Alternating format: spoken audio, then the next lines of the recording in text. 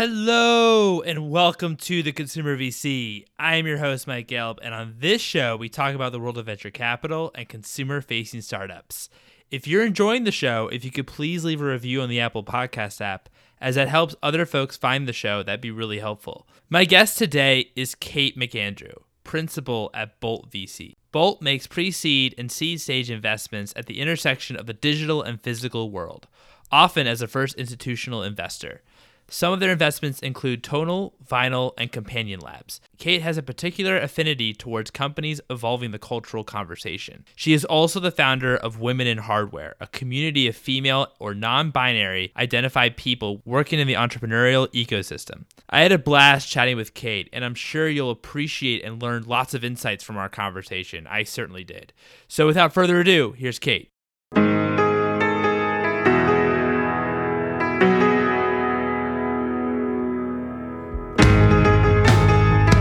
Kate, thank you so much for joining me today in this turbulent period. How are you? I am doing really well. I am leading with gratitude and feeling really, lucky to be secure in my job and to be getting to do what feels like very meaningful work with our portfolio right now. And yeah, I'm doing great and I'm happy to be here. So thanks for having me on the podcast. No, thanks so much. I really, really appreciate it. I can only imagine how busy you are during this period with everything that's happening.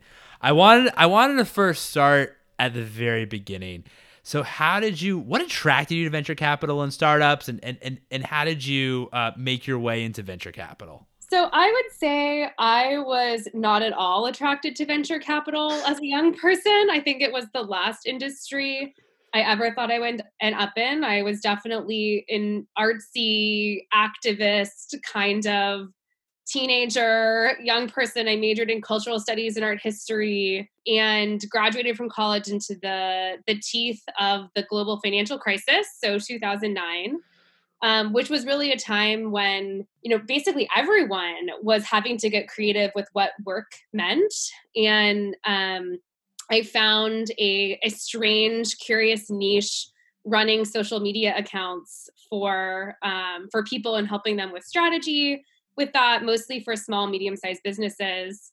While I was, trying to do side hustles in galleries and kind of maintain some connection to the arts, which was difficult in that time. But I ended up just finding so much joy working with these executives and kind of working on strategy with them and getting to kind of look inside their businesses. And I kind of had a moment where I had to realize that I was probably not going to go into the art world and that there was something kind of drawing me towards business. So I took a detour and I took a year off to do AmeriCorps with Habitat for Humanity in North Carolina, actually. So I grew up in California. I'm definitely California born and bred, live in San Francisco now, but I moved to the South to build houses with Habitat. And it was actually through some volunteers at the Habitat job site where I got my first investing gig, which is a totally roundabout story, but they were wanting to start an accelerator program in the Southeast focused on digital health. And I didn't really know what that meant, but I thought it was pretty cool that people that wanted to start businesses could get some money and some help and get going. And I was like, I want to be a part of that. So that was my first foray and did the first 10 deals there and just totally fell in love with working with founders. Very quickly moved to San Francisco. One of those companies was based in San Francisco, it was a biotech company. And they invited me to come out and stay with them in their, converted warehouse in Soma. It was a bunch of burners. And I got there and I was just like, man, there's something happening here. This is really exciting. So my husband and I took all of our savings, which wasn't that much savings, and loaded up a U-Haul and moved to San Francisco. That was 6.5 years ago. And I got my first real venture job with a firm called Bolt that at the time was a $3 million fund. We were on our first fund based in Boston at the time. And they were thinking about, raising a second fund, opening an office in San Francisco. And they hired me to be their first associate here in San Francisco. And I've been with Bolt ever since. I've had the opportunity to, invest part of Fund 1, Fund 2, which was $32 million, and Fund 3, which is 84. And it's been a wild, wild journey, getting to kind of become and grow into being a VC, and then also to really be also at the helm of our own startup, since we're, have been a startup fund these last years. Yeah. Well, first of all, what a story. I mean, I've heard people that say, how do you get into venture? Oh, well, I just fell into it. And it seems like with your story, it really seems like you fell into it. If that makes sense. I've always been really excited about smart people doing new things. And I've always been very attracted to where new things were happening, right? Yeah. And I think that, it's really unmistakable that there are intersections of place and time where kind of collective and creative genius occurs. If you think about sort of Paris in the 1920s and the literary scene happening there, and Gertrude Stein and Hemingway, right? That wouldn't have happened, without all of those weird ingredients in that petri dish. And I think in our era, I think in 2020, that's happening in San Francisco. So, if you find yourself, if you're a writer, if you're someone that loves art, and you find yourself, in Paris in 1920, you go, you stay, you don't Right. leave, and for me, I had that feeling when I arrived in San Francisco. I just knew that these were my people, and that there were interesting things to be done. I think you've touched on also a really good point about geographic location. Paris 1920s, maybe San Francisco now. I know that I've had several investors on the show from LA, and they would make the argument that LA is the place right now. Any advice that you might have for founders that might are in secondary and tertiary markets outside of these big hubs of where this innovation's happening on a quote unquote regular basis? Yeah. I mean, first of all, I think it's different today than it was 7 or 8 years ago, right? I think the world has changed in some ways. In many ways, it's the same. I think honestly, it's very, very difficult to build a venture scale company, start a venture scale company, when you're not in the ecosystem of people that have exited from those companies, where there's free capital floating around, going to those companies. And so I think that it's important to be really honest with yourself and say, okay, it's really important to me that I live in Boca Raton, Florida for X, Y, and Z reasons. And it's really important to me that I be a founder, right? Is it really important to me that I build a venture scale business, right? Would I be happy with a business that did 10 million in revenue? Or do I really feel like I want to build $1 billion company? I think the first question I would ask is, what kind of founder are you? What truly are your aspirations? I do think it's very difficult. And if you just look at the numbers, it bears it out. It's very difficult to build billion-dollar, multi-billion-dollar businesses outside of the major talent hubs and funding centers. Now, obviously, that's less pronounced if you're someone who has a track record. Let's say you spent 20 years in Silicon Valley and you've got a great network and, you've moved to Cincinnati, but you have that existing. I think that's a different situation. But generally speaking, I'll say you're going to have a harder time. It's going to be harder for you to get that first 500K in the business. It's going to be harder to know, how to pitch for your seed round. It's going to be harder for you to find talent, I think. So I'm definitely not a believer that you can only start a successful business in Silicon Valley, but I do believe that it is harder to be outside of those core communities of talent and capital and knowledge.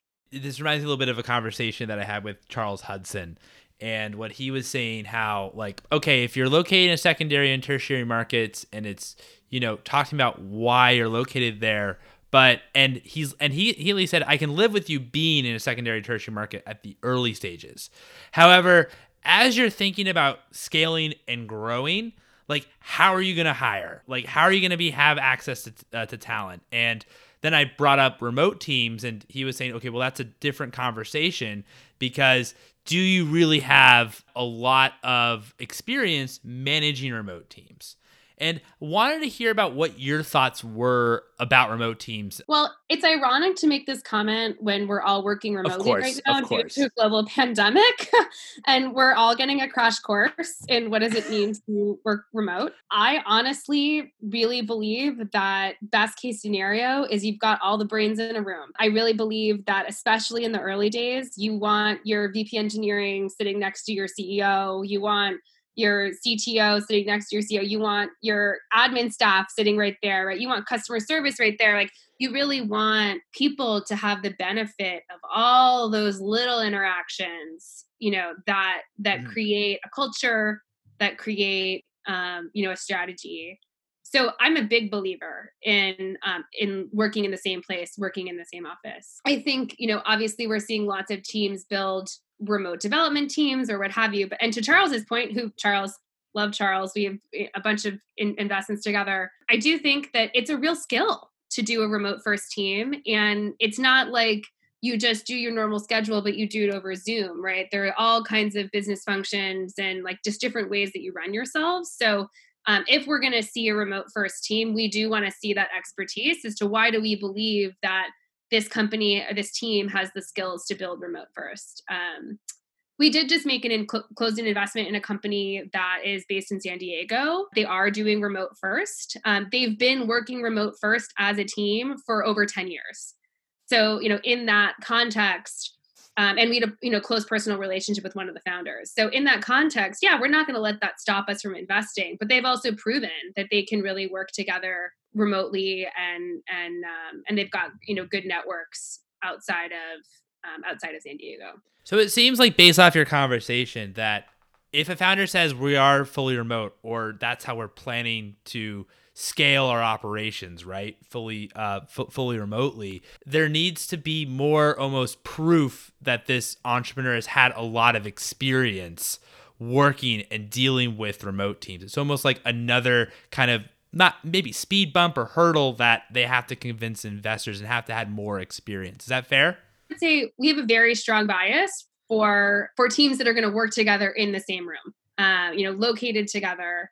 And we do consider it a hurdle that we have to get over as investors if the company is going to be remote first. And it does raise the bar on what we expect from that company to have experience with running remote first teams. Now, do you think, in terms of the times that we currently live in, everybody being remote, do you think there might be a bit of a shift at the for early stage investors about how they're thinking about investing in remote teams, maybe being more open to remote teams? Honestly, I think of the things that are going to change about early stage investing over the next 2 years, remote versus not remote is not going to be one of the top things that changes. So I think we're really dealing with a major sea change here with the global pandemic, as well as with the resulting recession, highest unemployment rate in history. And that is going to send shockwaves through the venture ecosystem, through the consumer products, consumer founders ecosystem, that are going to far outweigh, in person versus remote. Talk to me a little bit about your due diligence process, and how do you, and when there isn't enough data, what qualities are you thinking about, and how do you, in founders, and how are you analyzing teams? Yeah, so Bolt very much operates as a team. So it's not Kate's deal or Axel's deal or Matt's deal or Tyler's deal. We really do operate as a team. And so we do diligence as a team, right? So very important. Again, this goes back to the importance of face-to-face. I don't think I've ever done an investment where I haven't spent significant time with the founder face-to-face, right? We're investing in pre-seed, typically, or pre-product, or there's maybe an early MVP.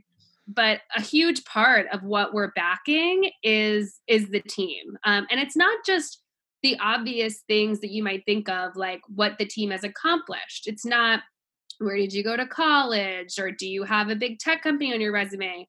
We're really trying to assess for, how does this founder, how does this team think about problems? How do they think about their business, right? Because at this stage that we're investing, I can ask 10 questions, 20 questions to try and get a sense of, is this person full of shit or not, right? And there's a little bit of that goes on of the like, okay, let's put the bullshit detector out there. But once you get past that, you're early on in the business that what people are doing is giving best guesses. So we're looking for, how do people think about problems? We're looking for, how do they take feedback, right? Let's say we do an operating plan review and, the first cut of the operating plan's a mess, right? Doesn't make sense. They're burning way too much cash. We'll give them really clear feedback. And, I look for, does that founder come back to me 24 hours later or 48 hours later saying, hey, I really heard your feedback. I put together a revised plan. Would you mind taking a look? Right? Or does that founder not really circle back or say, yeah, those are some good thoughts, but there's no new plan, or the revised plan hasn't really taken the feedback into account. So we'll also look at like, how much can we work with this team, right? Are they good at listening? So that's kind of another kind of more qualitative thing that we're doing in the diligence process. And so how long does your diligence process take at the pre-seed stage, typically? And has there been a situation where maybe on like the first call or rather first in-person meeting, where a founder has blown you away truly, and you've, made investment very, very quickly? Yeah, so I'll say we invest at pre-seed, but we write relatively large checks at pre-seed. We're taking a lead position. We're often taking a board seat. Oftentimes our check is $500K to $1 million. Wow. So we're not sprinkling money around at pre-seed. It's not, hey, yeah, sure, take this, I like you, take this 100K and let's see if you do something with it, right? Our strategy is really more kind of old school venture. We back founders early. We do the work. We want to be collaborative partners. So I'm expecting to spend the next 2 years, 3 years of my life doing board meetings with this company, once a month, and doing a lot of work in between. So we take each of our deals very seriously. Now, very seriously doesn't have to mean slowly, right? So I would say typical process from first meeting to term sheet, I would say a single digit number of weeks. Probably maybe 3 weeks, in part because, we have a partnership. And so, I need to get comfortable with the investment such that I'm excited about it. I need to expose that investment to my partners. We collectively need to come up with a set of questions that we need to answer to be confident in the deal. Right. And then, do references, et cetera. So that takes time. We'll talk to subject matter experts, et cetera. So I would say it's a single digit number of weeks. That said, the biggest check we've ever written in a pre-seed company was this fall. It's still unannounced. And I think we went from first meeting to term sheet in 3 days. It was competitive. We knew we'd seen it first. We were going up against, much larger funds. And we just really, as a team, decided this was a deal we wanted to win, and we played to win. So we put a term sheet on the table in 48 hours, and that was fast for us. Yeah, 3 days. That sounds very fast. Wanted to talk a little bit about the board. For first-time CEOs and founders, what do you see them maybe struggle with the most or have a hard time with the most when they've, raised some institutional capital, now have developed their first board? Yeah. So, in the early days, typically the board it's not the way that you would normally think of a board, right? When you think of the big boardroom and it's really about governance and approvals, that's not what an early stage board is like, right? An early stage board, for us anyway, is, a regular, shorter than typical board meeting. So it's usually a 2-hour meeting every 4 to 6 weeks. And it's an opportunity for us to sit down, usually with either one of the founders or both founders, depending on who's on the board. Sometimes there's another investor, like I'm on a couple boards with Charles. We'll do boards together. So it doesn't have to be just us. We're open to having, other people there, but it is good to keep it small, right? You want this to be a small group. And the idea is that this is the team that's going to help think through the strategic decisions and create operational cadence in the business, right? So it's starting that drumbeat of, this is what we said we were going to do last month. this is what we did. Here's what we're going to do next month. And here's how our plan needs to change based on these new realities that have popped up, right? So it's kind of setting that operational drumbeat for the founders. I think the other really important thing about being a board member is board members are not operators, right? Like, I am never going to know as much about a given topic of what's going on in a portfolio company than that CEO. It's not my job to come in and tell the CEO what they should do, right? The value that I can bring is to be at 10,000 feet and to ask really good questions and to help that CEO make good decisions, right? So I also think you want a working board. You want a board that's going to be working on projects with you in between board meetings, et cetera. But you want a board that you want board members that also understand their role as really coaches, or I like to use sort of midwife metaphors of the doula, helping you kind of make that go on that journey, but not trying to run the company for you. Because I think that's a common mistake that inexperienced board members do make. How can CEOs leverage their board? Issues will pop up in a board meeting where a given board member clearly has expertise. And it's great to just be like, hey, can we set another hour to work on this together? Or can you take this as an action item to help me with over the next month? Do you want to sign that person up to work on that with you and then carry it through, right? So being really explicit. I think less useful is the generic, here are the 3 things I'm trying to do right now, right? You don't want to do that. It's like if you're in an emergency, you want to say, hey, you in the red sweatshirt, go call 911, right? You want to be really clear about who's doing the work, what's the work, and how do you want it done? Right. The best way to get it done. And I think this is another part of the investment process. Like, when I'm doing diligence on a founder, they're doing diligence on me. Like, I want to have a good working relationship with the founders in my portfolio because I'm going to be spending a lot of time with them. And I tend to have, I'm talking to my founders almost every day. People are calling my cell phone. We're chatting over dinner. We're talking, I have that's kind of my work style. That doesn't work for everyone. And that usually becomes pretty clear early on in the process of getting to know each other. So it's also about, who do you click with? And I think that's an equally important part of picking a board member, in addition to obviously experience, et cetera. Thanks for that. That'll be very helpful for founders. So wanted to talk to you about the coronavirus. Has this changed how you're investing or looking at particular markets? Totally. I mean, I would say that as the seriousness of what's happening globally became more and more apparent to us, and I think we'll all remember that 24-hour, there would be Monday and 24 hours later, Tuesday, 24 hours Wednesday, we were living in very different worlds, right? So as the seriousness and really impact of what was happening became very clear, the first thing that we did was really hunker down and focus internally, right? So our number one job, this is where VCs earn their stripes, right? And earn their paychecks, right? Our job is to get really deep with the portfolio right now to make sure that all of our founders are being supported, that, if we need to help them figure out how they're going to cut burn or how they're going to bring more money onto the balance sheet,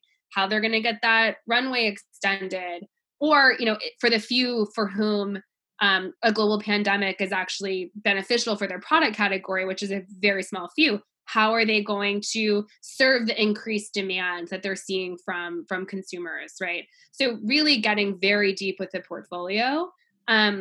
We did have a couple of, open deals that we were working on that we're still working on. So we are still actively investing. But I'd be very clear about saying in the last couple of weeks, I'd say we've been 80% internal and about 20% everything else, just because we feel like this is when our founders really need us the most. Talk to me a little bit about today with coronavirus. Are you spending more time with your portfolio companies and less on new deal flow and diligencing new companies? I truly believe, and our team truly believes, there will be phenomenal companies funded in the rest of 2020. So we are 100% actively, looking for opportunities. I think it was just as the offices were shutting down and, Right. that transition, we felt like we needed to pull in, get with all of our boards, make sure that, we approved 2020 operating plans. We need to redo those, but we absolutely are looking at new companies. I think, we have a term sheet out right now that we're, intending to close. So we're continuing to do deals, and we certainly will be for the rest of the year. It's just for that, that moment in time where we really needed to buckle down and get with all of our portfolios and make sure that we were really there for them. No, absolutely. So are you shifting away in terms of any particular verticals? For the last year to 18 months, we were talking internally, particularly about our consumer companies, about kind of an impending recession, right? There's been a lot of conversation for a while about, an economic contraction. I'm doing bunny quotes in the air. Lots of people were kind of saying that was coming. We've been in a bull market for a very long time. I don't think any of us expected this pandemic to be the thing that flipped the switch, but it has been. So we were really thinking a lot about, is this a nice to have or a need to have some time ago, and started kind of applying that lens, especially on the consumer side. One of the things that really hit me hard was this question around what's needed, what defines a need, and what defines a company that meets a need. Right. And I think that, I've definitely received some kind of peak market absurd pitches. Like the one that stands out to me was have fresh towels delivered to your house every day. So you always have a fresh towel, which is just the height of silliness. Right. So I really think we hit a point of, I almost want to just gluttony, like true gluttony in the market of people putting a lot of money into building unnecessary stuff. And I don't just mean the pandemic, I mean the recession that we're experiencing or going to continue to experience. Put a much sharper lens on what's needed. How can companies truly help people solve problems like childcare, like access to fresh, healthy food, like healthcare, right? There are big parts of the economy, big parts of the consumer spending budget that don't have great solutions right now. And I think that, we've done a lot of research into how different consumer categories behaved over the last recession, and not just a given category. Like if you look at pets, right, the spending in pets increases, but you want to look at what within pets grew, versus, was it pet clothes, or was it discount kibble? It turns out actually both categories grew. But as you're thinking about the kinds of companies that you're building, you want to think about, what's this product category, but then how does my niche within that category behave in a downturn? So we're paying a lot of attention to that historical data right now. Honestly, more of a, for me at least, an ethical lens around, how can I deploy capital in a meaningful way? How can we create businesses that are valuable in really a broad sense of that word, right? Valuable monetarily, valuable society, delivering value. I think that will continue to be a guiding principle for us. So those are some of the early thoughts on how we'll be investing on the consumer side. It's interesting what you say. I thought that's very, very on point, because I got some responses from investors that were like, we're not changing our strategy. We're long term. We're thinking about things 5-10 years down the road. So we're not changing our strategy whatsoever. And then others that really actually were thinking about particular verticals that kind of moving towards or anything like that. So I'm going to push back against those people right now.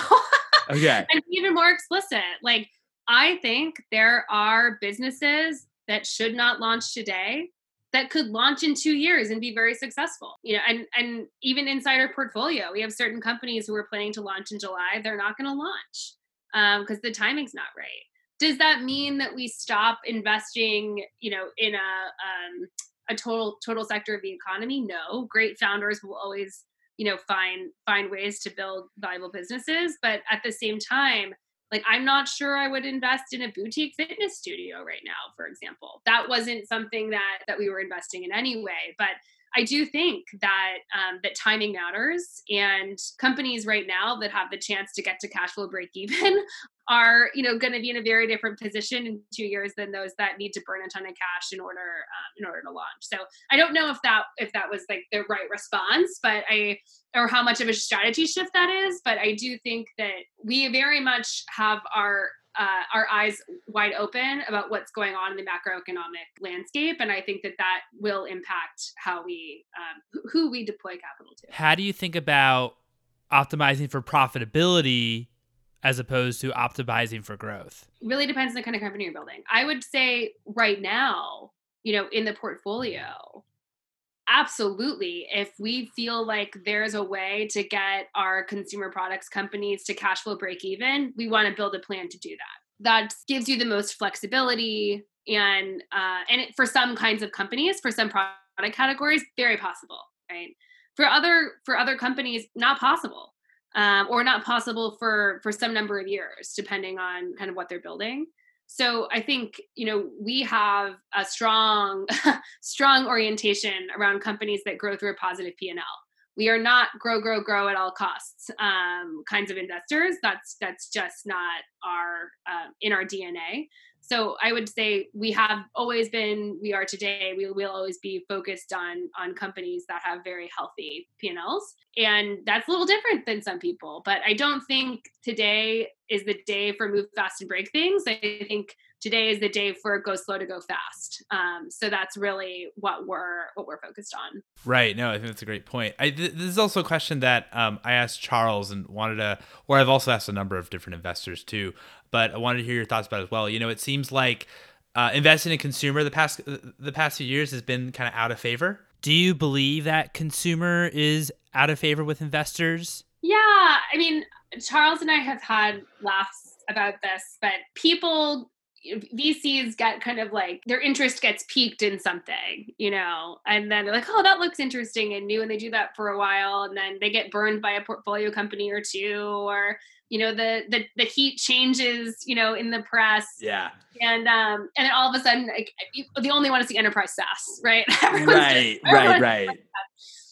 For me, that's just not that interesting, right? The economy is big and varied, and of course, I do B2B businesses as well. But I think one of the beautiful things about consumer is you have this ability to shape everyday lives in a very tangible way. And I think you have an ability to shape culture. And as someone who came from an art background and the cultural studies background, those things matter to me, right? I think the way that we lead, the things that we use every day, the services that we interact with, I think they have the opportunity to change what's considered normal. Think about the role that brands play. And I think that's very powerful. And it's something that I'm interested in, downturn or not. So I'm bullish on consumer and continue to be very excited about consumer. Now, that doesn't mean that I'm interested in your direct to consumer pony purse company, right? Like, consumer is much more than discretionary goods. And I think that for a while, as the D2C revolution kind of became a punchline, people took consumer to be synonymous with, D2C woven baskets, D2C, mid-century modern chairs, right? And kind of taking any object, within reach. I'm literally naming things in my room right now and shipping them to your door. That's one very small slice of consumer, and that's one very small channel in consumer. So I think my perspective is it's very hip to hate on consumer right now. But in the long run, great businesses in big markets led by strong founders are in, and those are the businesses that I want to back. So we're investors in an infant formula called Bobby Baby. I also actually co-invested with Charles in that.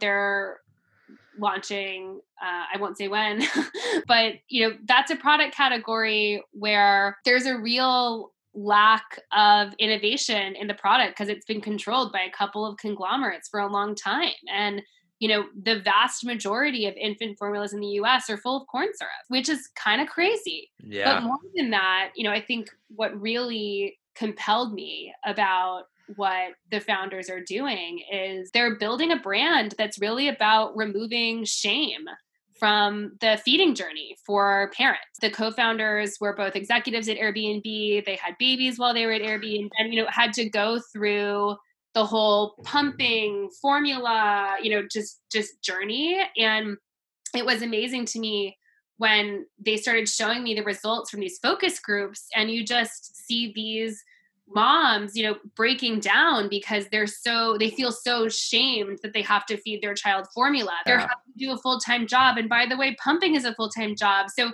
for me, that's a great example of a company where like we need to feed kids, and we should feed kids the best thing that we can, right? And the way that the industry is right now is not set up to do that.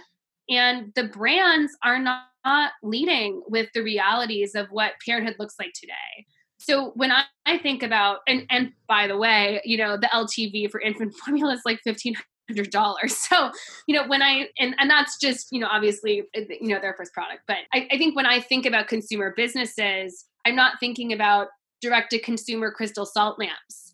I'm thinking about like the next great brand to help parents feel empowered on their journey with products that they need and better offerings that are out there. So that's the kind of stuff that I get excited about. No, I think that's a great example with Bobby Baby. What are a couple consumer trends or areas that you're focused on currently? I think two kind of interesting ones that I've been looking at. One has been end of life. So I've been looking at companies in cremation, end of life celebration, managing through that whole process. I think it's an extremely vulnerable time for people. And it's a very antiquated industry, very fragmented. And I think, we're at an interesting cultural pivot point where I think it was about 3 years ago, the number of cremations surpassed the number of burials in the US. So there's a real reduction in people who want to spend a lot of money and or feel the religious need to do a traditional burial. So, and by the way, are interested in putting resources into creating a really beautiful end of life celebration. So as, boomers are aging and Gen Xers and older millennials are going to be burying their parents, I think our expectations for what that experience can and should be like are going to shift. And I think there's an opportunity to create a suite of businesses and services that can really, hopefully, make the process less painful and more joyous and more affordable. So that's one sector that I'm really curious about. We haven't made any investments there yet, but I'm excited about it. Another one that I'm really, really interested in is childcare. Huge expense line for people.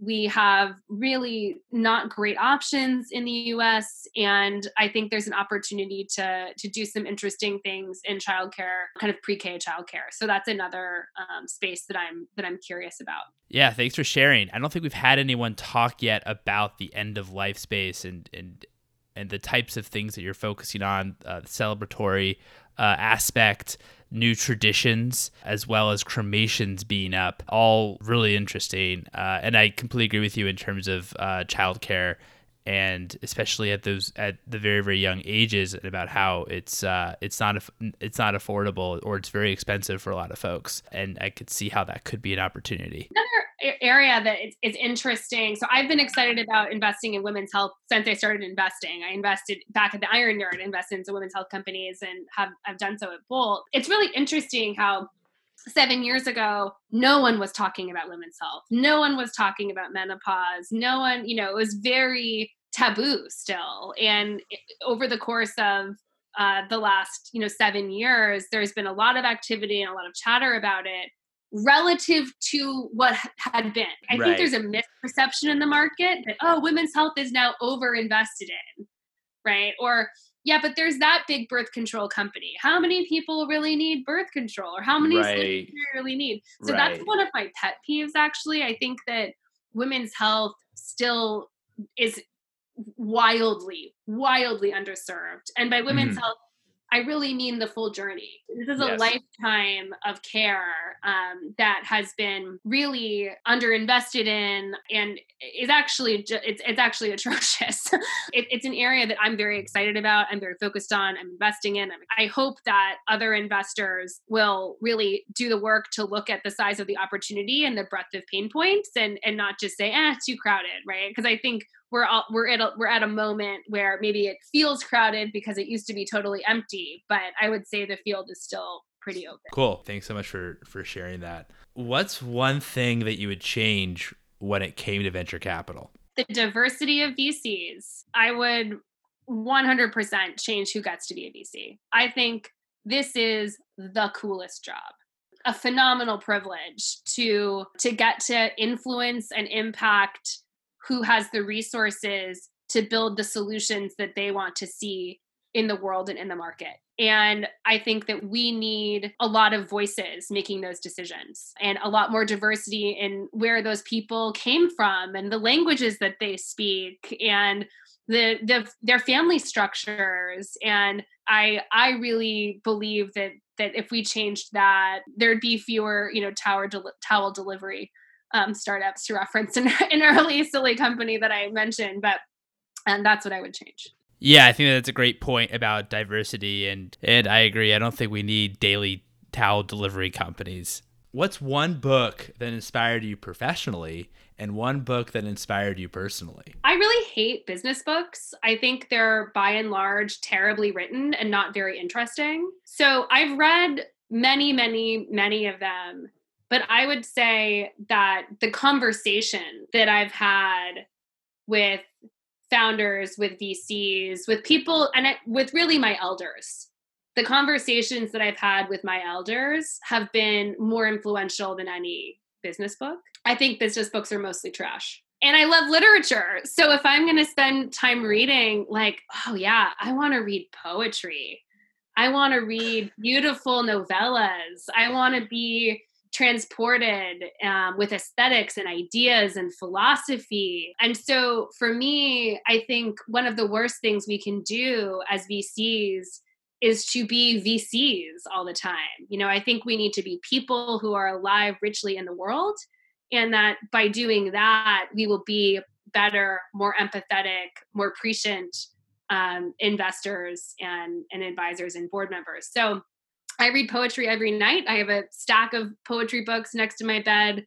And I really feel like that keeps my mind flexible and nimble and excited and questioning. I'm reading a poetry book called Mercury by Ariana Reigns. She's an emerging female poet from Los Angeles. She's awesome. She's starting to get a lot of recognition, and, give it a shout. This will certainly be the first bit of poetry that we've had on to the reading list. So very excited about that. That's great. That's great. Yeah. That will certainly be included in the show notes. Talk to me about what's one company that's on your anti-portfolio, and if you had any learnings not investing in that company. Yeah, Flexport. We met Ryan early in his journey. I remember sitting next to Ryan at a dinner, and I was just like, this guy is fascinating.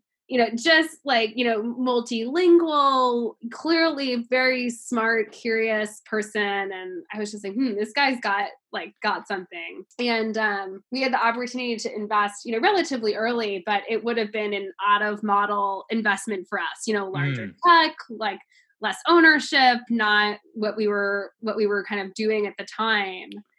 And I do really believe in discipline with fund construction. And I don't think it was necessarily a bad decision at the time. I think we were really wanting to make sure that we were hitting our ownership targets. And I think that is important for having good returns. But that is one where I kind of wish we had bucked the rules and gone for the ride, because I think what Ryan has built is really exceptional. And we had a lot of insight into the need, because we'd been investing in, a lot of hardware companies that were dealing with shipping and logistics. And we really understood how antiquated that market was, as did he. So I think that's one where I wish we'd sort of said, screw the rules, and invested.